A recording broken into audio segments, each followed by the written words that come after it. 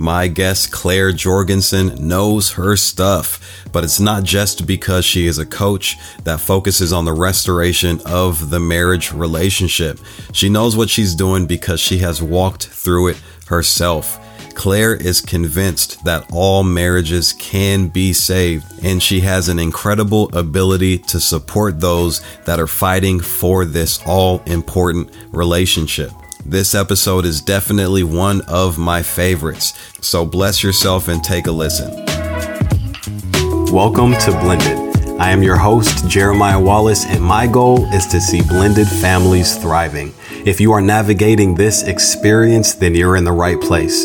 This podcast is purposed to provide support, information, and the encouragement that we need to fulfill our family's potential.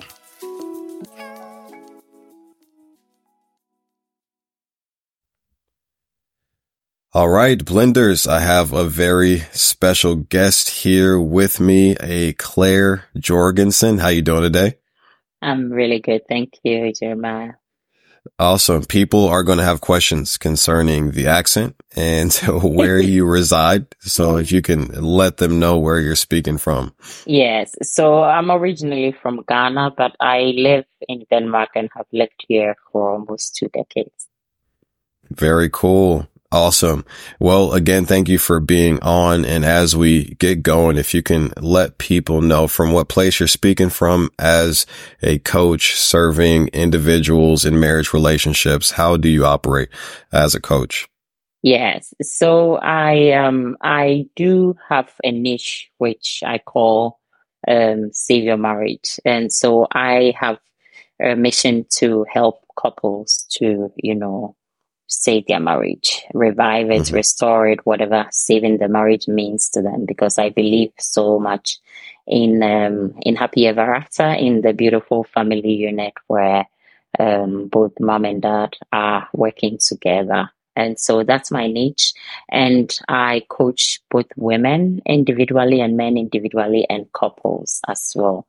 I have a Christian background, so I use the Bible as my main go-to, and I have quite a lot of interest and curiosity in neuroscience, psychology, and faith, the three things and how they meet. So I'm also pursuing that.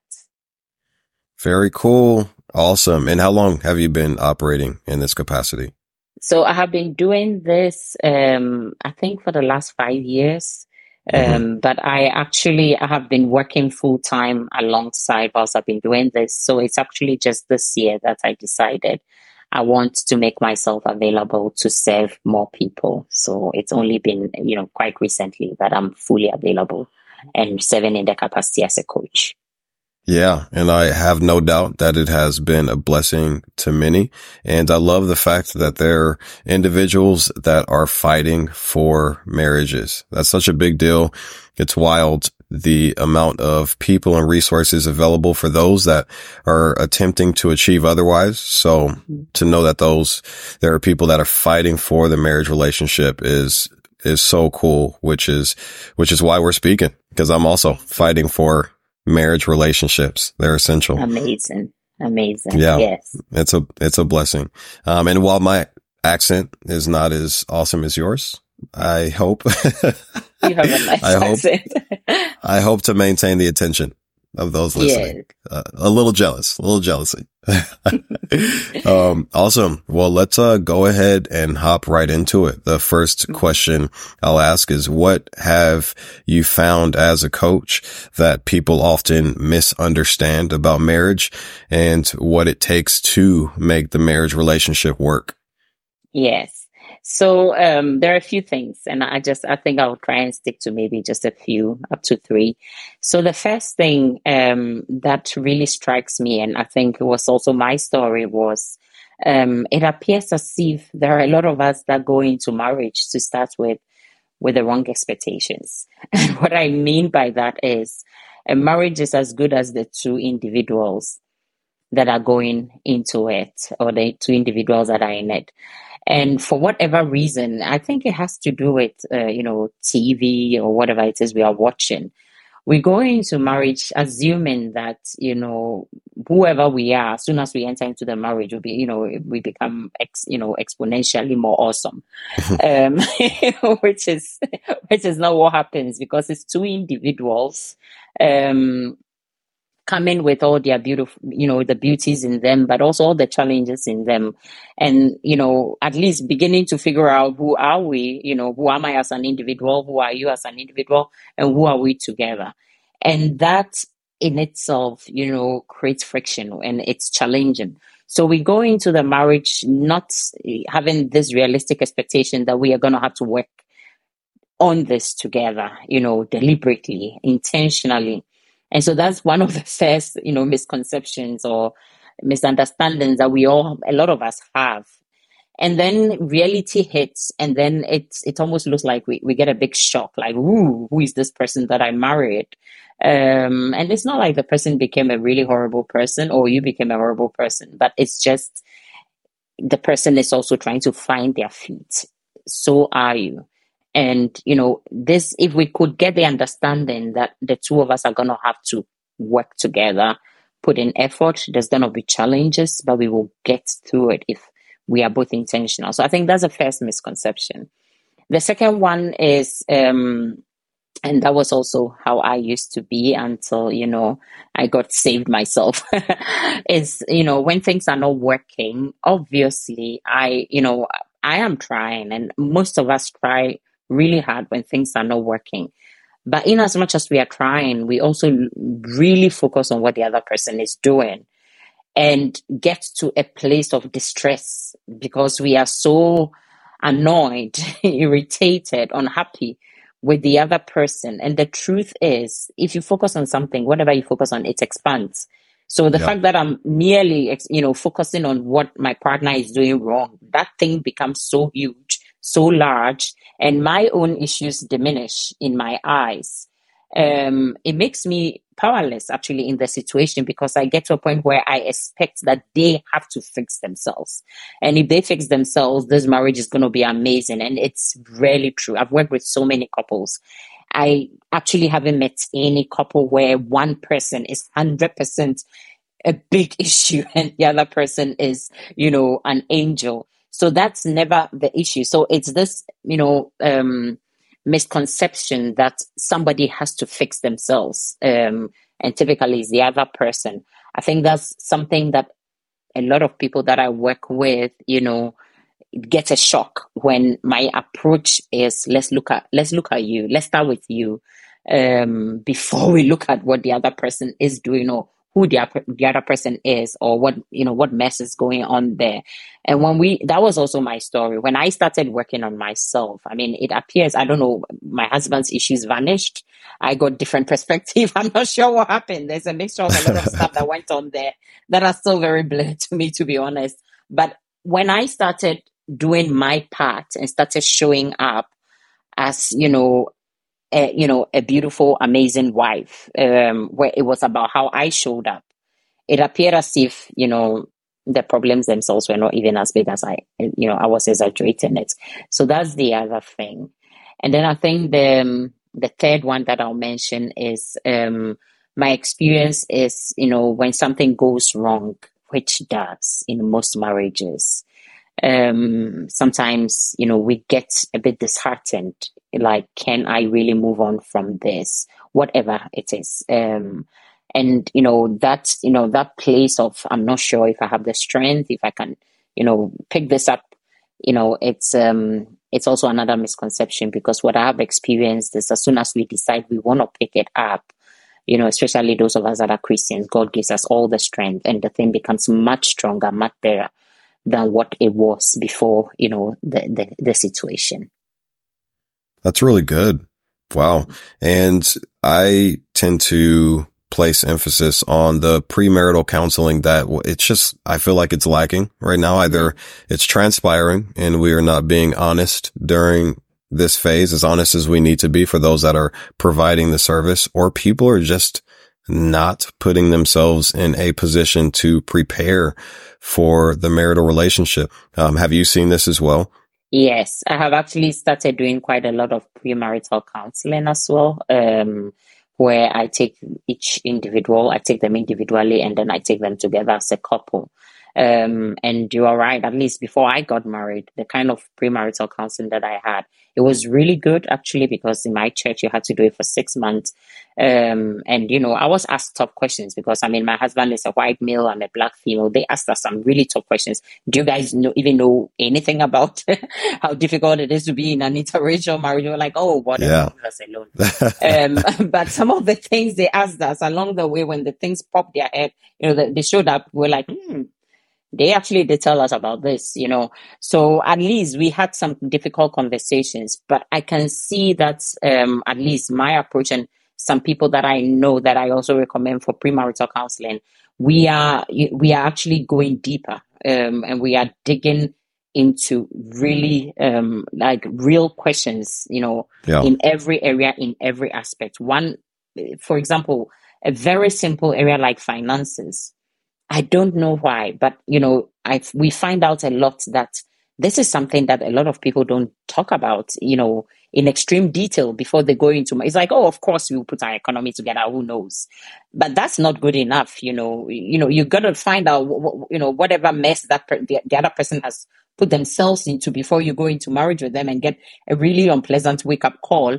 Or you need to share whatever, good things that you have done you have done for yourself financially before you go into it. And this is an area where I spend quite a lot of time, because it is one of those areas that a lot of people get an unpleasant reality check when they go into marriage, if they haven't been talking about it in detail. Yeah. So you are right that premarital counseling can help a lot. It can help the couple to, first of all, get to know each other on a different level, but also to ask important questions and enter the marriage with open eyes. What am I getting myself into? Yeah.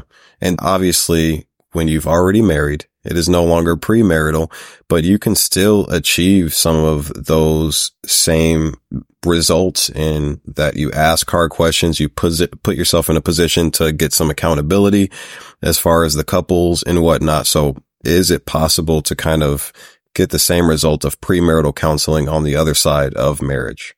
Yes, it is, especially if this is sought after early. You're actually in a better position, because now, all the drama of preparing for a wedding or whatever it is, all the stress, not knowing it's over. So now you are a bit settled. So in actually just after marriage, within the first year or two, it's highly recommended to actually sit together and say, okay, now we've gotten to know each other a bit. What are the challenges that have come up? Can we work through it? People that do that, it really goes a long way to help the marriage. If you wait a little bit and you get around 5 years, baggage has already picked up. It's still good, but you have to work through more things, because now I have hurt you, you have hurt me.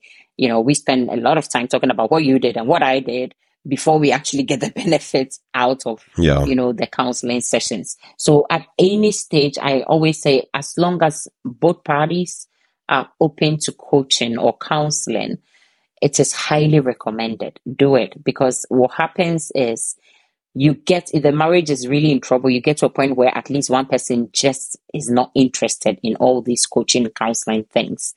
And it makes it challenging and tricky, because typically both parties need to be worked on, or need to work on themselves before we work together. And for some people, it's okay to just start together, but a lot of the times it's better to take each of you. So if I've decided I'm not interested in any counseling, I mean, my partner can still do a lot of work and, get the marriage to a very good place. But it's a lot of work that he has to do to pull all of us together, as compared to if I pulled my weight a bit and he did his, we will get there much quicker. So I always recommend, if your partner is interested, please do it before one of you check out. Take advantage. Absolutely. Exactly. And I love that you acknowledged that window early on after marriage transpires, where there is a willingness, there is a kind of a young fight present within the relationship prior to resistance, obstacles, and any troubles that you come across. There's almost, the butterflies are still going. So it's like, let's do what we must in order to make this work. So premarital, preferred, soon after marriage, also a really good time frame. I think people need to hear that. For sure. Yeah. So you kind of alluded to this idea that working on yourself is very important and to do the personal work opposed to focusing or placing emphasis on the shortcomings, the deficits, and whatever issues are being presented on the other side. With the spouse. So what is it that people are really saying when they suggest that their spouse isn't holding up their end of the deal or carrying their weight? Yes. So when it comes to talking about our partners, and I mean, I have to acknowledge that, people sometimes come also with issues where, the partner is just doing some strange things, honestly. We do have those Hmm. situations Yeah. as well. But there are also a lot of situations that I have been involved in or helped people with where, yes, the partner could change, but that's not the biggest issue in the marriage. And that's the reason why a professional can help you get a different perspective. And I'll give, for example, I mean, I have also been in a place like that where I wanted to start up something that was absolutely amazing. And this idea was I was going to help, artisans in Africa, and, I'll be selling their stuff mainly to Scandinavia. And you could see who you were buying from. You could see exactly what they were earning when you bought it as compared to what they would otherwise earn. Fantastic idea. My husband, I mean, he was thinking, okay, how many of these things you need to sell before we can pay our bills? I mean, he didn't say anything rude. He was just being honest. And because of my issues, and I call it my issues because he never said you cannot do it. He didn't do anything, but I got into a place like, you are not supporting me. You are not a very supportive husband. You are the reason why I never did this. And then, I mean, I started doing it. It was actually a good business. People really loved the concept, but I stopped. And then I blamed him for it. Now, the point is, yes, he could have said, he didn't, because he was being an honest partner. Like, I'm not sure about this. I think it's a fantastic hobby if you do it alongside your job. But my issues with, being able to stand up for myself or doing something I believe in, my ability to believe in myself was lacking. So as soon as my partner didn't cheer me on and hop around, my insecurities came in and I gave up. And I see issues like this a lot where it is about me, because I know my husband. If I just continue, I mean, he was helping me, when the shipments came, orders came in, he would go and ship it anyway, but he was not hopping around every day like I wanted him Hmm. to. And in marriage, you cannot, project, things onto your partner and then expect them to, live up to it, when in reality it is about you yourself. And I see a lot of issues like this where it is about my confidence, it is about my self-esteem, it is about my desperate need for validation. And we all need validation from our partners to some extent, but there is a level where it is unhealthy. When you need that much validation and then the person is not giving it, then we can come up with all sorts of terms. Now, when it comes to a partner genuinely misbehaving, and I always go to the Bible, and there are two Bible verses that I absolutely love when it comes to how we should relate to each other as partners. And I always say that, and I said it earlier, I'll say it again, the marriage is as healthy as the two individuals in it. If I am, having a fantastic relationship with God, and you are having a fantastic relationship with God, there is no way we can be in a marriage that will not be an amazing marriage. And I always create this picture where, if we are, let's take, for example, a triangle. I use two symbols. I use a triangle and I use the sign of the cross. When you take a triangle and, you draw a line and then it goes up here. And let's say God is, or Christ is at the tip, and I am on one side and you are on the other side. If we all lean towards Christ, we get close to each other in the good way. Now, what we do is we lean towards each other. You do this, I do this. And the Bible tells us that we are broken and Christ meant us. So the thing that makes us whole and makes us beautiful is Christ. So if you're going to look at me, Claire, and who I am, it's not necessarily ever going to be pretty or perfect. That's what the Bible tells us. And if I'm going to look at you and, who you are, You are never going to be pretty in your own self, in your, in your flesh. You are going to be righteous, perfect, amazing the more you get close to Christ. So if we both just focus on Christ, like the triangle, we will meet in the middle and in a beautiful place in Christ. It's the same thing as the cross, the sign that I also use sometimes. So the cross is like, again, our relationship to God is a vertical relationship, and our relationship to each other is a horizontal one. And we in marriage, especially when challenges come, we tend to do this vertical. We are just on this level. And it's very challenging to be just on this level. God wants us to go do the vertical, because as we do the vertical, we also automatically, like in the triangle, get close. So do the vertical thing, my relationship with Christ, your relationship with Christ, and then our relationship with each other. We can also build it in a good place. So the two Bible verses that I love, I know people don't like one of them, but let me just still quote it, and that is Ephesians. I know, right? I know. I used to also be one of those people that used to think, oh God, who even cares about these Bible verses? But I think God gave me a revelation that was absolutely amazing. And the first one is Ephesians 5:22 to 33, where it talks about, it starts off and tells wives, submit yourselves to your own as husbands as you do to the Lord. And it tells the husbands that, it says the husband is the head of the wife as Christ is the head of the church, his body, of which he is the savior. So then it continues in 25 and says, husbands, love your wives just as Christ loved the church. Now, this is absolutely amazing. And then it goes on and says, and give himself up for her. The Bible actually uses the word her, to describe the church. Now, what am I going on about this scripture is, if I do my submission, and submission, I mean, I'm married to a Danish man, and in Denmark, we are pretty equal. My husband is not a dictator. That's like, he doesn't do that. But I still submit to him, and I'm so happy and proud and grateful to have the privilege to submit to him, because the Bible says I should submit. When I say submit, what do I mean? Of course, we have conversations about things. Of course, we decide things together. But there are times where we absolutely disagree, and we are on two different sides. And this is where I, as a wife, I decide I'm going to submit and let him be the head. Now, the Bible says that he is my head and Christ is his head, which means, God is his boss. So if I'm trying to get to him and he's like, no, we're going to do it this, I'm like, okay, I'm going to go to your boss.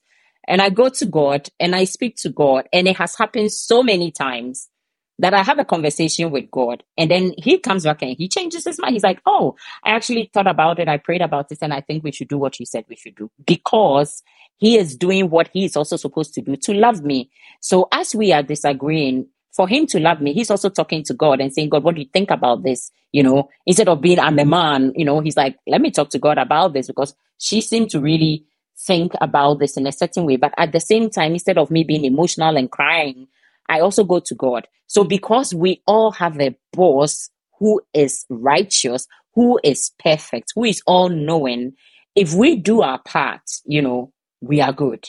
But if I submit and my husband doesn't love me, that's where the challenge comes. Or he loves me and I don't submit. So every time we have an argument, I want to have the last word. And, I'm a modern woman, so I'm going to have the last word. This is where the friction starts. But for us, we decide the Bible is our manual. So when we disagree, where do we go?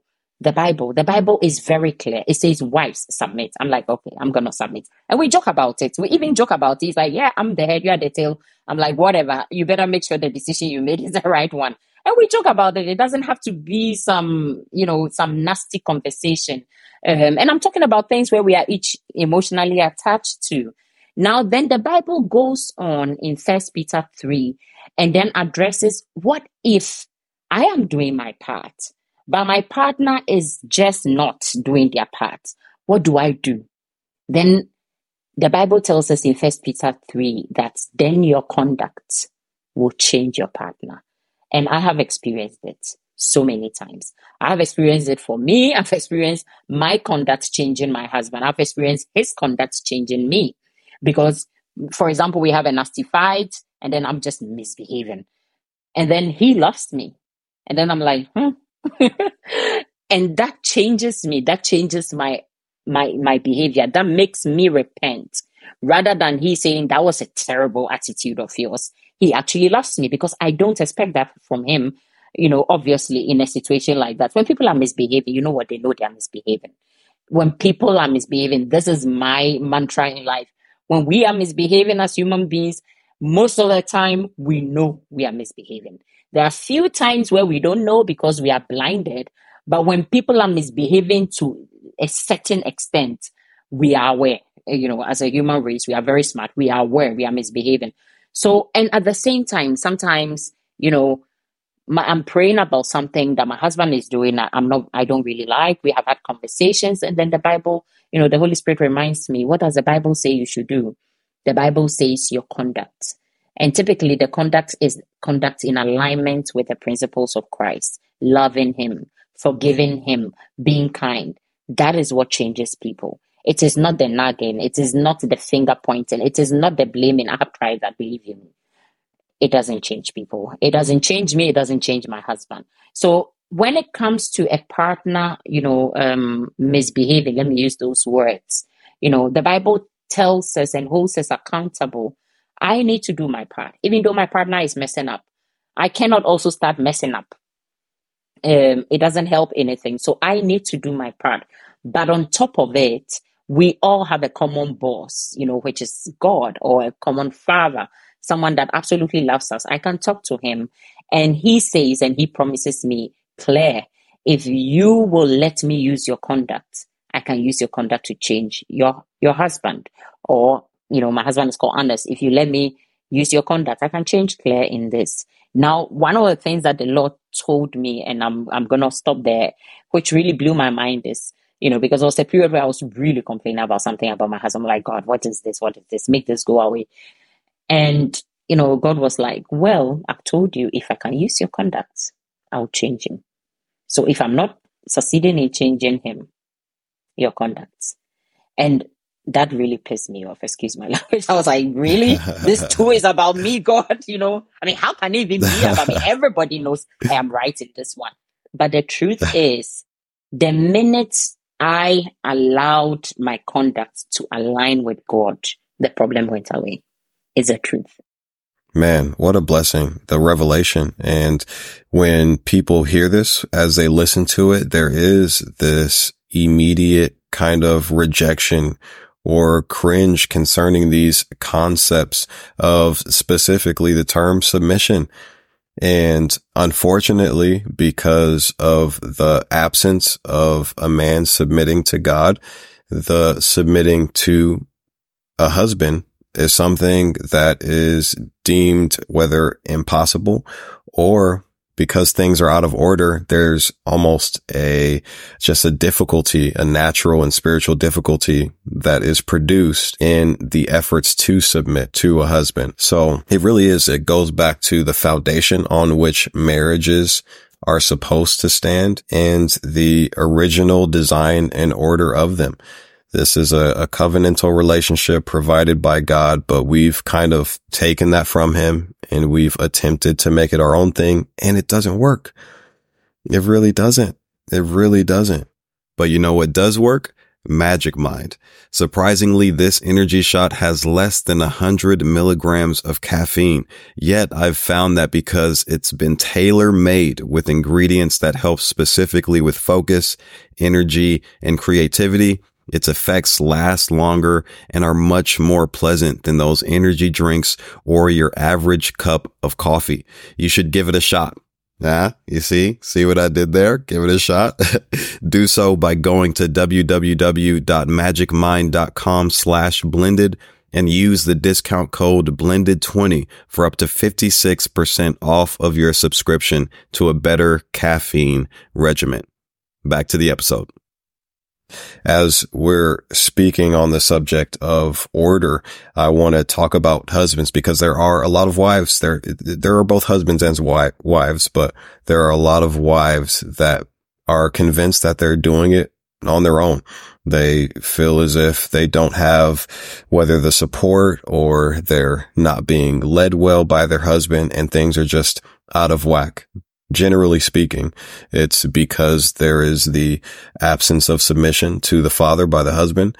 But let's talk about those husbands really quick. What are some of the threats that marriages face when husbands, fathers don't lead their families with conviction and intention?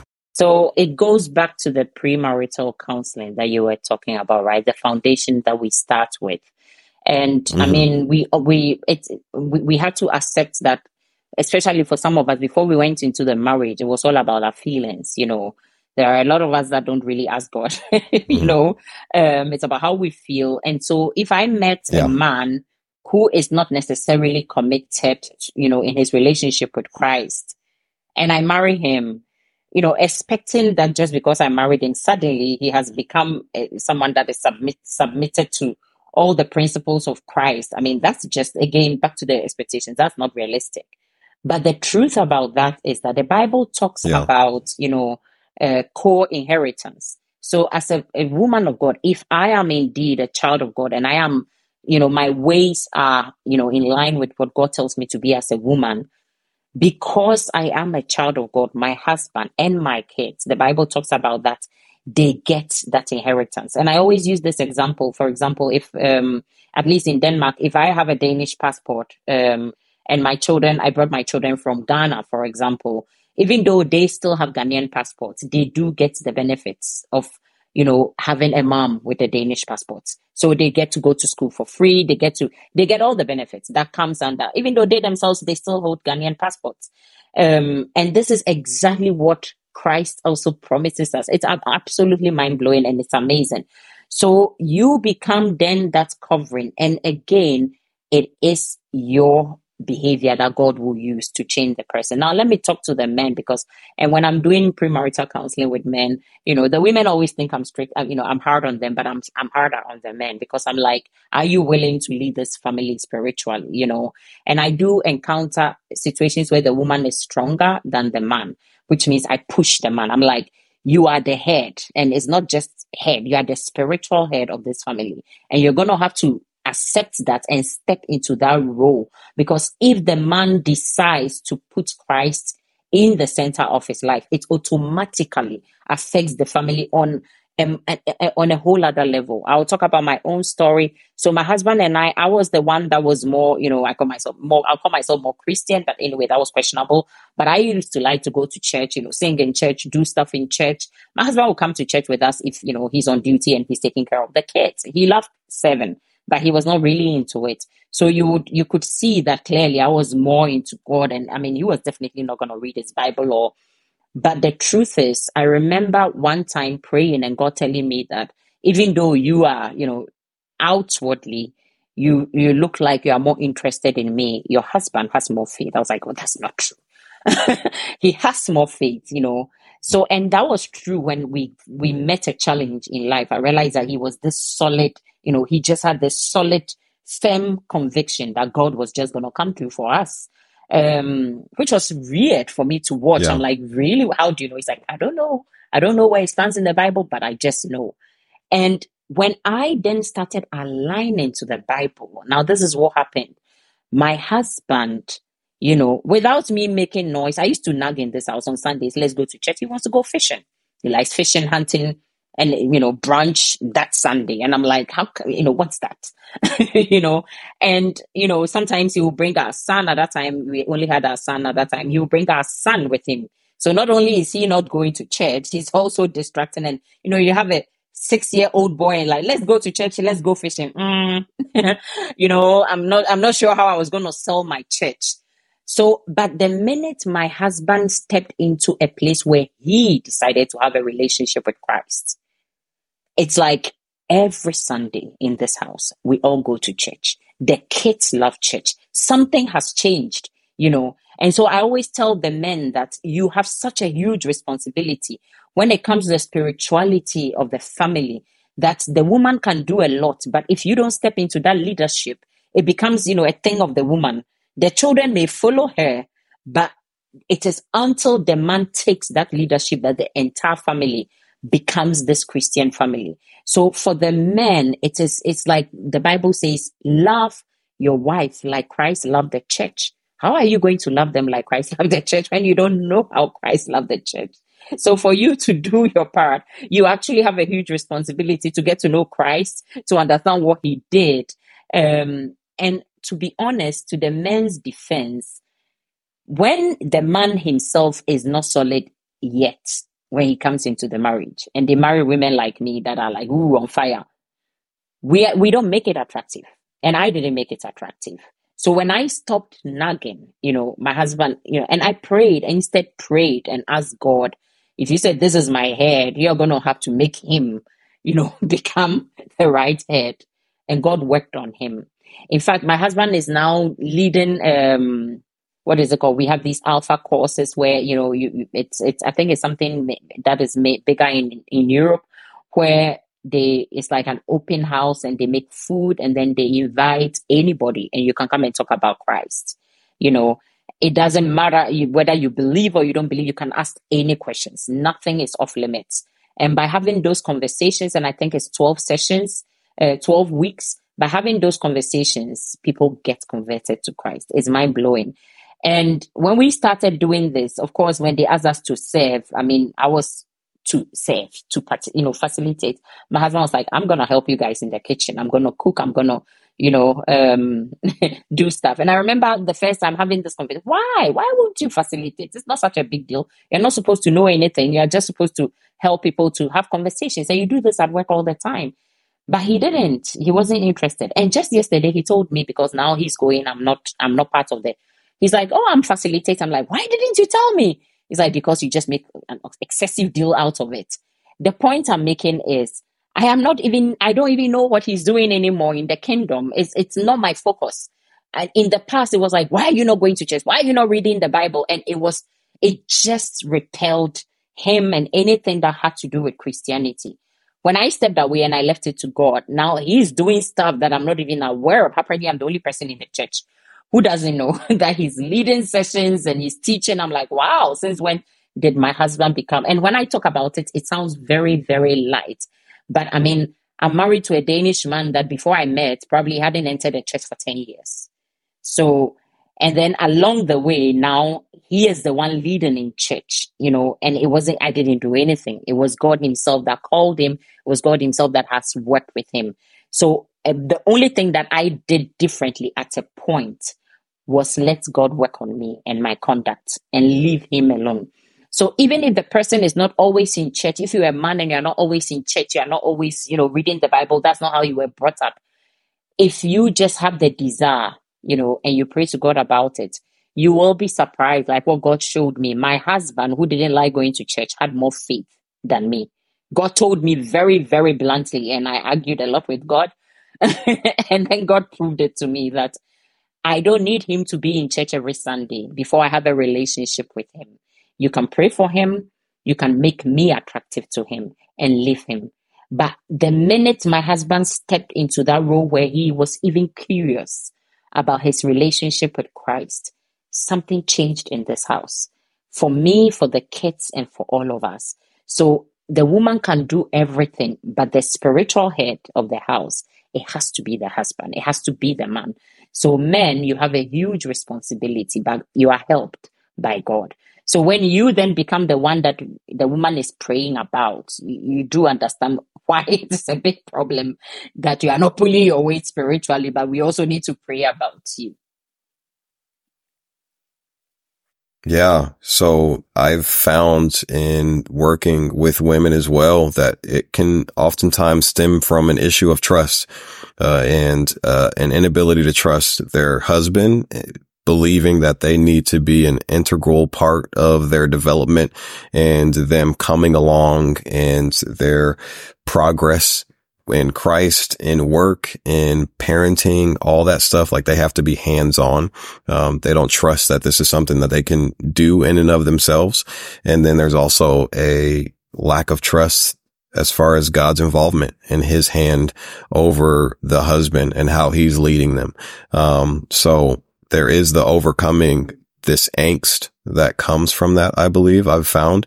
And then how did you stir yourself up to step back, because there is the overcoming of that, mistrust and many other things in order to assume the position where you're just allowing God to do his work and then trusting that your husband is going to take the necessary steps of faith and practical steps to grow. So I had to trust God. I remember God vividly asking me one time, do you trust me? And so when we would like to control how our husbands become, our wives, because sometimes it's the other way, get to know God, or, have a relationship with God, it's because, like you said, we don't trust, that, he will do it. But I don't trust my husband that he will do it. I trust God, that God cares about his soul much more than I will ever care about his soul. That's why Christ was sent to die for us. So, I mean, it's not even my husband alone, it's everybody. God cares about every individual. So for me, as a child of God, of course, God has got him. And so my concerns for my husband, it's really minute, tiny, as compared to God's concerns for him, because I know him only a little. God knows him totally. So there are even aspects of him that I have no clue about, that if I found out, I probably would faint. But God knows all these things, and he cares about him, and the clock ticks for God. God is quick. Sometimes we think God is very slow, or, the Holy Spirit, when we pray, it takes so long. It's not true. Because for me, what I had to do is I had to learn to hear from God myself and have my own relationship with God and talk to God about it, and hear God telling me to trust him, God, in the process. And when I started trusting God, and I keep getting back to it, I realized that I had work to be done on me. I had my own stuff going on. So suddenly I was busy with myself, with God helping me through things that I didn't have time to focus on. It's like you're writing an exam. Focus on your exams papers. You haven't finished, you haven't passed. You're going to look over somebody's shoulder and find out, how are you doing in your own exams? And so whilst I focus on my own exams, God did his own thing. And this is, it sounds simple and it sounds bizarre, but this is one of the things that I share a lot with, women. And I have so many women that can testify to you that whenever I'm talking to them, they are skeptical. But when they experience it themselves, they come back and testify that if you focus on your journey with God, God is faithful. He will deal with the other person. He will deal with, that's the beautiful thing about the Holy Spirit, that he doesn't just deal with Claire. He deals with Claire and Amos, Claire's husband, at the same time. So it looks as if nothing is happening there, but believe you me, a lot is going on there. But the point is, for me to even see the change in my husband, God needs to sometimes work on me, because my view and my perception, he could change and I'll still not see it because I'm looking in a very different way. So it was me trusting God and saying, the same way that you found me, because I don't believe I found myself or I found Christ for myself. I believe Christ was looking for me, and he looked harder and looked, further, and he searched for me, and he put in so much effort for me to, come to him. In the same way that he found me, he is absolutely going to find my husband, not just my husband, my children as well, or anybody that is important to me that I'm praying about. And I'm a huge testimony. If my husband were here, he would tell you, we used to have fights when I'm praying, I'm leading prayer sessions. He'll open the door and say, why are you screaming? You're making noise. Like, seriously.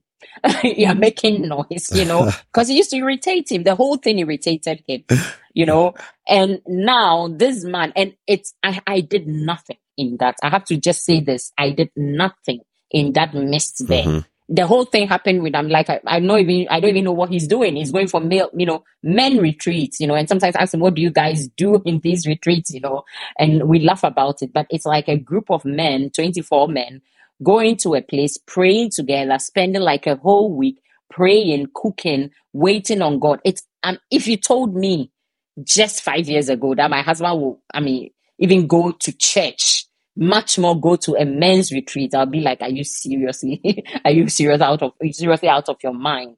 And it was me trusting God and leaving it to God. And because God is a better person to leave this burden in the hands of, I chose to do that. if I didn't do that, I would distress myself. I used to be worried. I used to say, hey, we are all going to hell. We are probably all going to hell, you know. We don't go to church. We are not doing anything the Bible says you should do. We barely read our Bible in this house. And I used to joke about it, you know, that we probably all going to hell.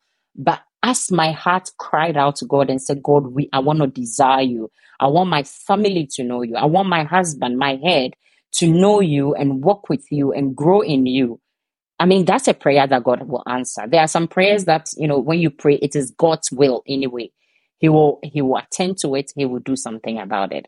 But you have to leave it to him. If you mingle and, you know, nag and, you know, worry them, it's not attractive. It actually repels them instead. Yeah, that's really good.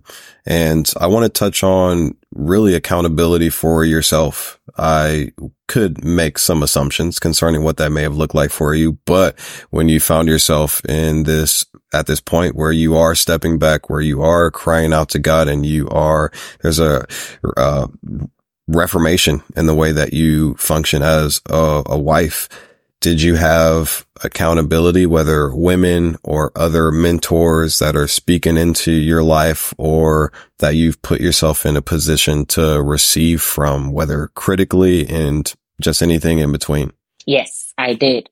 And so for those that haven't heard my story, so my husband and I actually got divorced. And that's the reason why I genuinely believe that most marriages can be saved if you put Christ in it. And I mean, I've always been a Christian. My husband has been some kind of Christian. We all claim we are Christians. We got divorced. But after the divorce, there was one time where I had a chat with, you know, a Christian counselor. And I don't know, but I think God sent her to me, because in that conversation, something snapped inside me where it suddenly dawned on me that I am so focused on what my husband did wrong in that marriage. And even though I thought I was doing my part very hard, you know, some way, somehow, deeply inside me, I also knew there were some things I could have done better. So she opened that door for me, and so that's accountability. And then I started spending a lot of time with her, actually speaking to her and spending that much time, because she also came from, I mean, she didn't get divorced, but she came from a place where she was very miserable in marriage. And also God gave her the same revelation, like, let me work on you. And, you know, after God worked on her, God then started using her, you know, as a counselor to help. So, you know, that was also her story. And then, so suddenly I started working on myself, but I had, you know, this person to keep listening to keep praying with, to keep helping me, to keep coaching me. And I still have a coach myself. I still have counselors myself. I always say to people, don't work with anybody who doesn't have anybody that is also working on them. You know, we grow continuously. So I had not just one person, but a whole group eventually, where, you know, people have actually watched my journey, to be honest. Where we went from, now we are divorced, and now God was working on me, and I was beginning to do, you know, act differently. And then my husband and I started getting, that time my ex-husband and I started getting back together, and we got remarried. And, you know, and how now I firmly believe that our marital breakdown had nothing to do with him or me. It had to do with purely the fact that we didn't have Christ in our lives. You know, there was no Christ in our marriage. As soon as we brought Christ back into it, the whole story changed. And so I work with people, and people help me, and I speak to people. And when I am in that place where it's like, oh, this is challenging, I have people that I can go to and call, first of all, to pray with me, second of all, to seek godly counsel. And I always tell people, be deliberate about the counsel that you want to seek. You know, part of the reason why I got divorced was because I had one person that was speaking to me, and this person didn't like men. And I mean, it's not to blame somebody else, but it pushed me. You know, it made me, you know, feel like, yes, I'm going to get a divorce, you know. So if you don't want a divorce, don't go hang out with people that, you know, are complaining about men or women all the time. It doesn't help you. But if you also want Christian advice in your marriage, make sure that you are deliberately seeking Christian counsel. And for me, that's what I do now, that I want that Christian perspective, but also somebody that is a professional that I can work with. So short, you know, long answer to your short question is yes, indeed. I have coach counselors. I have a group of women. we pray together. If you're a lady and you're struggling through marriage, I mean, we have these monthly sessions where we actually put our issues down and we pray together and we support each other. I always tell both men and women that don't do this work alone. There is something in the army of Christ. We can pray together with you. We may not be able to do everything for you, but as a minimum, we can pray together with you and you can get some godly counsel as well. So good. And the reason I'm so glad you spoke into that, and I bring it up because there is the absence of accountability in marriage relationships, or sometimes the extent of it is someone relaying some of their trials. It's from their perspective alone, and whether their parent, whether it is someone that is vested in their experience, specifically, they're just like, okay, everything that you said is true. Sounds like a terrible guy or sounds like a terrible wife. You should probably go ahead and move on from that relationship. And that is the extent of so many people's accountability. And it is to the detriment of the family unit in its entirety, to be honest. So I could have assumed, I would have accurately assumed the amount of support and accountability you had, because that's what's necessary for marriage and family. We can't do it by ourselves. Exactly. And I even had one of my Danish girlfriends, and she's not even a Christian. I remember, and again, back to accountability, have the right people to support you. And I remember, when, I mean, she saw the mess that went on with my husband. I think she even told my husband off one of the times in the midst of our fights. She's my friend, she's my husband's friend, so she can play both roles. And I remember when we were trying to get back together, me calling her and telling her, oh, listen, Anders and I are trying. She was like, I am so rooting for you with everything inside me. I hope you get back together. And this is somebody that got divorced herself, so she could also have been a man hater. But no, she was like cheering me on, like literally cheering me on every day, saying, I hope for you and the kids that you guys can work this out together. And when we got back together, she was so happy. You could just see the joy in her heart that we were able to save our marriage, And so for me, people like that, she was in a very important position in my life that if she said, do you remember what he did? Do you remember how miserable you were? It could have affected me, and sometimes people even hide the fact that they are trying to work it together because they are afraid of what people will say to them. Then these are not the right people for you in that phase of your life. So she really cheered me on. And until today, whenever I speak to her, I thank her because I'm like, you played a big role because you were like, I was so shocked. I'm like, you saw everything he did, right? She's like, yeah, I did. But I also know he's a nice guy. And I know you guys are challenges and you're good together and I'm cheering you on and both of you have changed. So I'm very sure that you can work this together this time. And she doesn't really understand the whole Christian thing. I don't understand what this whole Christian thing is about, but I think it's good for you guys and I'm cheering you on, so find the right people. It's so critical. Wow. That's awesome. I love it.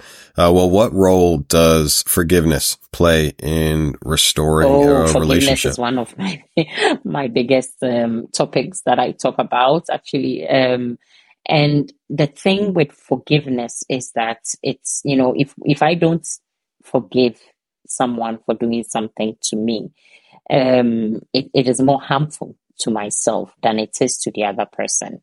And not forgiving a partner is like saying that whatever they did is so terrible that it is not redeemable by Christ. So that in itself is a posture of, excuse me to say, arrogance. Because I know me and I know that I have messed up as well sometimes.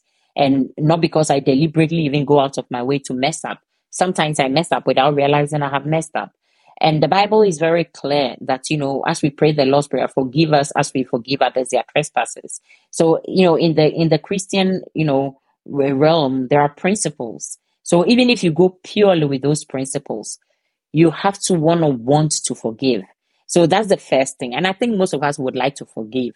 The challenge is it's difficult. And of course it is difficult. So I can't do it myself. So it's something that you have to ask God to help you with. So for me personally, whether it's my husband or it's a friend or somebody does something to me and I realize that this is something that is occupying me constantly. I'm thinking about it. Whenever I think about the person, This thing that they did is what is coming to my mind. That is my clue that Claire, you cannot do this yourself. You are struggling to forgive. So the four words that I always tell people I love is my favorite words. It's so simple. When I tell people, they think I just make Christianity so basic, but I can tell you that it has helped me in so many situations. And it is Holy Spirit help me. And when it comes to forgiveness, because I know how toxic unforgiveness is to me, as soon as I realize, okay, this thing happened a week ago, I'm still thinking about it every day. It's still, when I see the person, all I want to do is to talk about it, or even sometimes hurt them for hurting me. That's my clue to say, Holy Spirit, help me. Help me to forgive this person. Help me for my own sake to forgive this person. Now, when we forgive each other, you cannot love anybody deep enough if you have never forgiven them about anything. I mean, that was Christ's way of showing us that he loves us, to die for us, forgive us our sins, and cleanse us of all our unrighteousness. So if I am in love with my husband only to the point where he messes up, then I don't know what love really is. Because even Jesus said in Luke It's really good. 17:1 that I think it's Luke 17:1 that it is impossible for, I think that's where he said that it is impossible for offense not to come. And when you have the guy, who makes everything possible, using the word impossible, you got to pay attention to it, And it is only about offense that he uses the word, it is impossible for offense not to come. So whatever happens, I'm going to mess up, you're going to mess up. But if we learn to forgive each other, we also learn to truly love each other and become vulnerable. Forgiving somebody is making yourself also vulnerable to them, and telling them that I know you're probably going to hurt me again, but I'm willing to take that chance with you. And for me, that is love. That is what real love is. And forgiveness is so toxic. I've had a situation where for 3 years, even though I know the Bible and I know I need to forgive, I had to ask for help every day. It is a deliberate decision. Every day, God help me to forgive. Please help me. I knew whatever you do, remove the problem from my mind. God didn't. I'm like, why would you let me forget about this? But it is like almost like my life depended on it, because I could see the things that were blocked because I was refusing to forgive, or I was struggling to forgive. And through that journey, I think what God taught me is how difficult it is for me to do it myself. That if I need to do it, every time I need to let it go, I need to call on to the Holy Spirit and say, Holy Spirit, help me. Holy Spirit, help me. Please help me. I want to forget this. I want to get it out of my mind. I want my heart to be in a good place. Help me. And it's not just praying for myself, praying for the other person as well. Like, God, please help me and help the other person. Help us here. We need your help. So as for forgiveness in marriage, it is one of the basic ingredients, one of the things that whether you like it or not, is going to happen. You're going to have to do it. It's really good. What have you found, whether through your personal experience or those that you've worked with, what is the most difficult idea to overcome for people to kind of get over whatever that hump is and arrive at forgiveness, whether it's the idea or the practice of forgiveness or just the exercising the prayer of Holy Spirit, help me to be able to forgive? Yeah. So what I experience is that sometimes we think when we forgive, it means that we have lost, kind of. It's like we have let ourselves go and we are not acknowledging that what the other person did is wrong. So we kind of match, we match forgiveness to justice.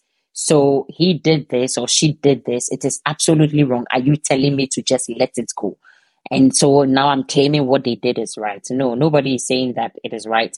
And this is typically linked to when there has been an affair in the marriage. It's like, are you telling me that this person having an affair, I should just let it go like that? And that's never the recipe. The recipe is, of course, I have to work through my pain of, how I have been hurt. And I always tell people that the reason why something like a marital affair is actually very challenging for most people is the fact that I don't even know how I'm going to react until my husband, until my partner has cheated on me. I don't know. And a lot of people get shocked at how they actually react. There are some who say, oh, as for me, I'm probably just going to leave the marriage. Or some who say, oh, as for me, I'm sure I'll get over it. And they realize, no, you actually don't want to leave the marriage. You actually want to stay, which shocks them. Like, why do I even want to stay? And so there is that anger and there is that hostility towards their partner. Why did you even put me in this situation? And, having a need for us to discuss how they feel and how, what has happened. And it's fine, to heal yourself when that happens. But the fact that we say forgive another person, and it's what I always teach people, is about you. It's about, liberating yourself. It's not about the other person. And it is not, and forgiveness for me is like leaving God to judge the situation. Actually, what is the best thing you can do to leave the matter in the hands of the righteous judge. So I always say to people, pray for them as well, because if God decides to revenge, I have seen God's vengeance before and it's not pretty. So that's why the Bible tells us to actually pray for our enemies as well. So pray for the person that hurts you, so that, not only are you forgiving them, but God should also have mercy upon them.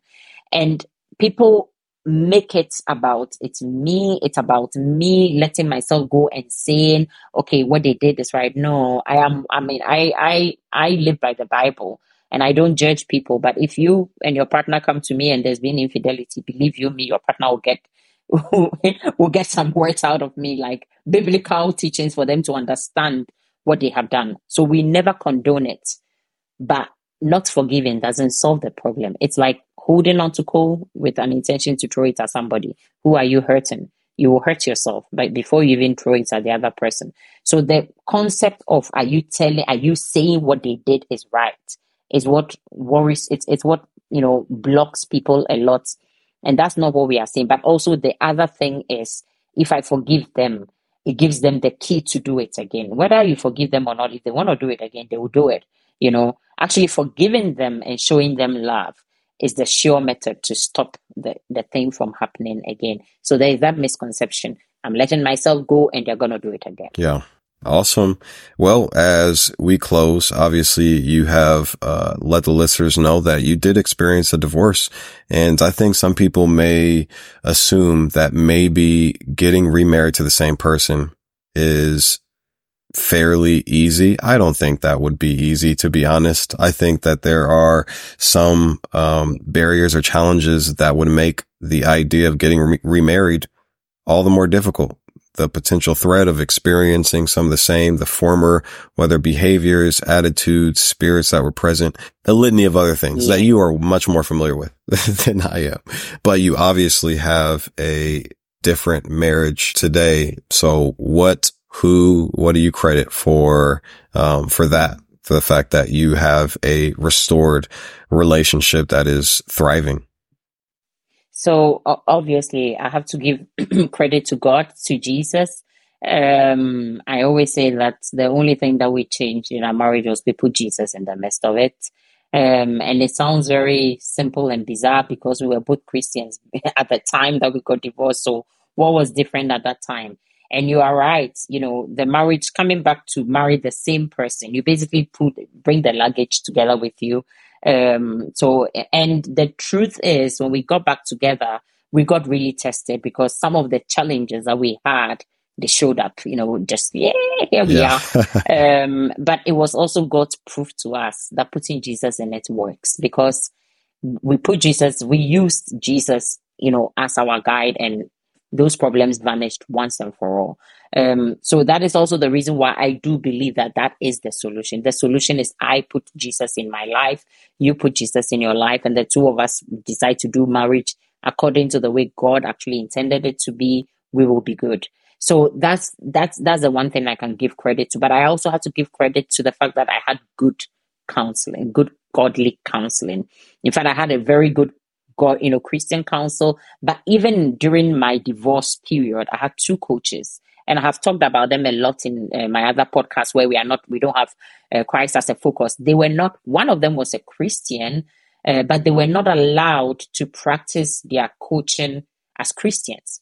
So they never said anything about Christ, but I remember vividly that one of them, this was even after we had divorced, I went to speak to her, and I was really upset with my husband, my ex-husband at that time. I was going on and on and on.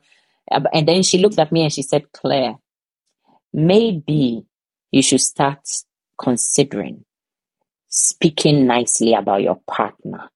Who knows what could happen if you guys might even get reconciled. Now, and I'm like, are you crazy? But what she did at that time was speak life into my future. She sowed a seed of hope at that time. That was the first thing that also, it made a huge difference. And then I had another coach where I remember before I pushed myself into divorce, she kept telling me, you don't have to make any dramatic decisions, but I did anyway. But after I also got divorced as a Christian woman, and I found out she was a Christian because we had a chat behind the scene. The thing she did for me was she made me not condemn myself. She really helped me with that divorce period of not feeling condemned, because as Christians, we can also do that. Now you got divorced. The Bible says God hates divorce.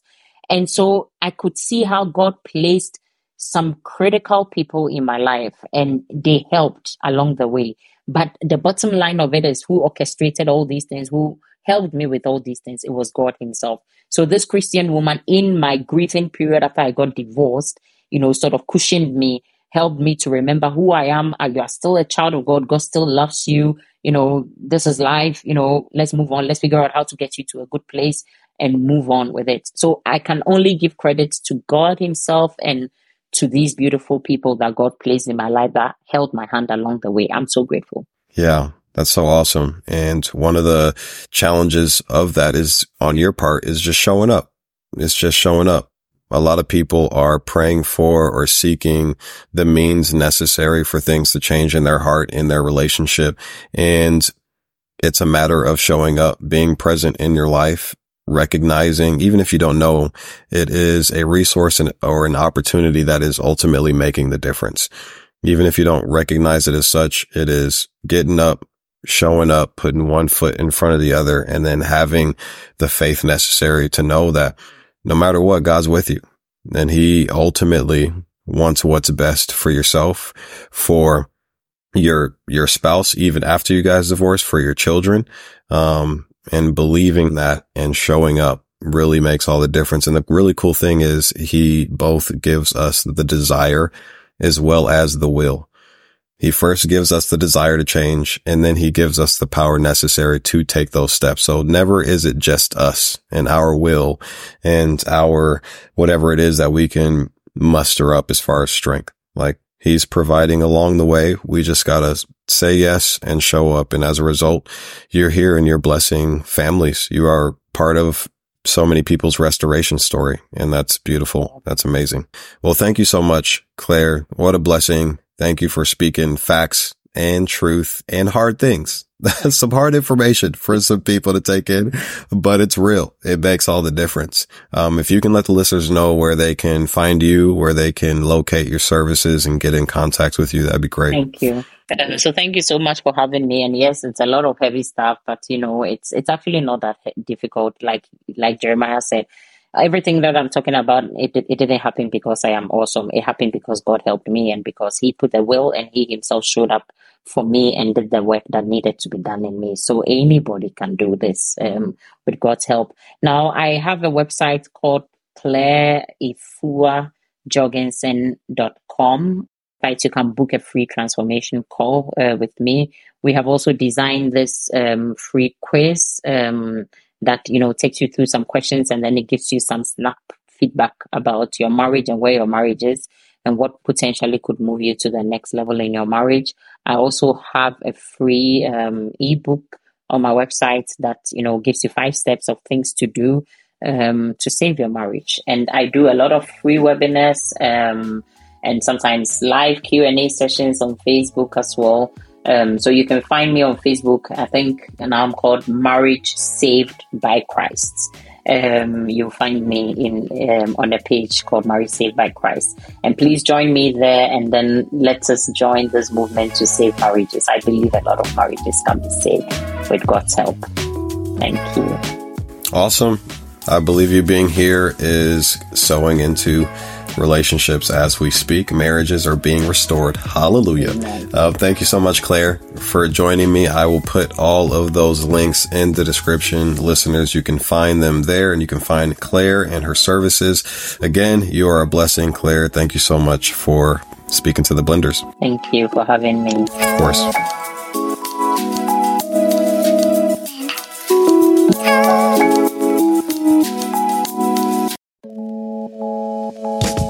Thanks for tuning in. I hope you heard something throughout the episode that could make all the difference.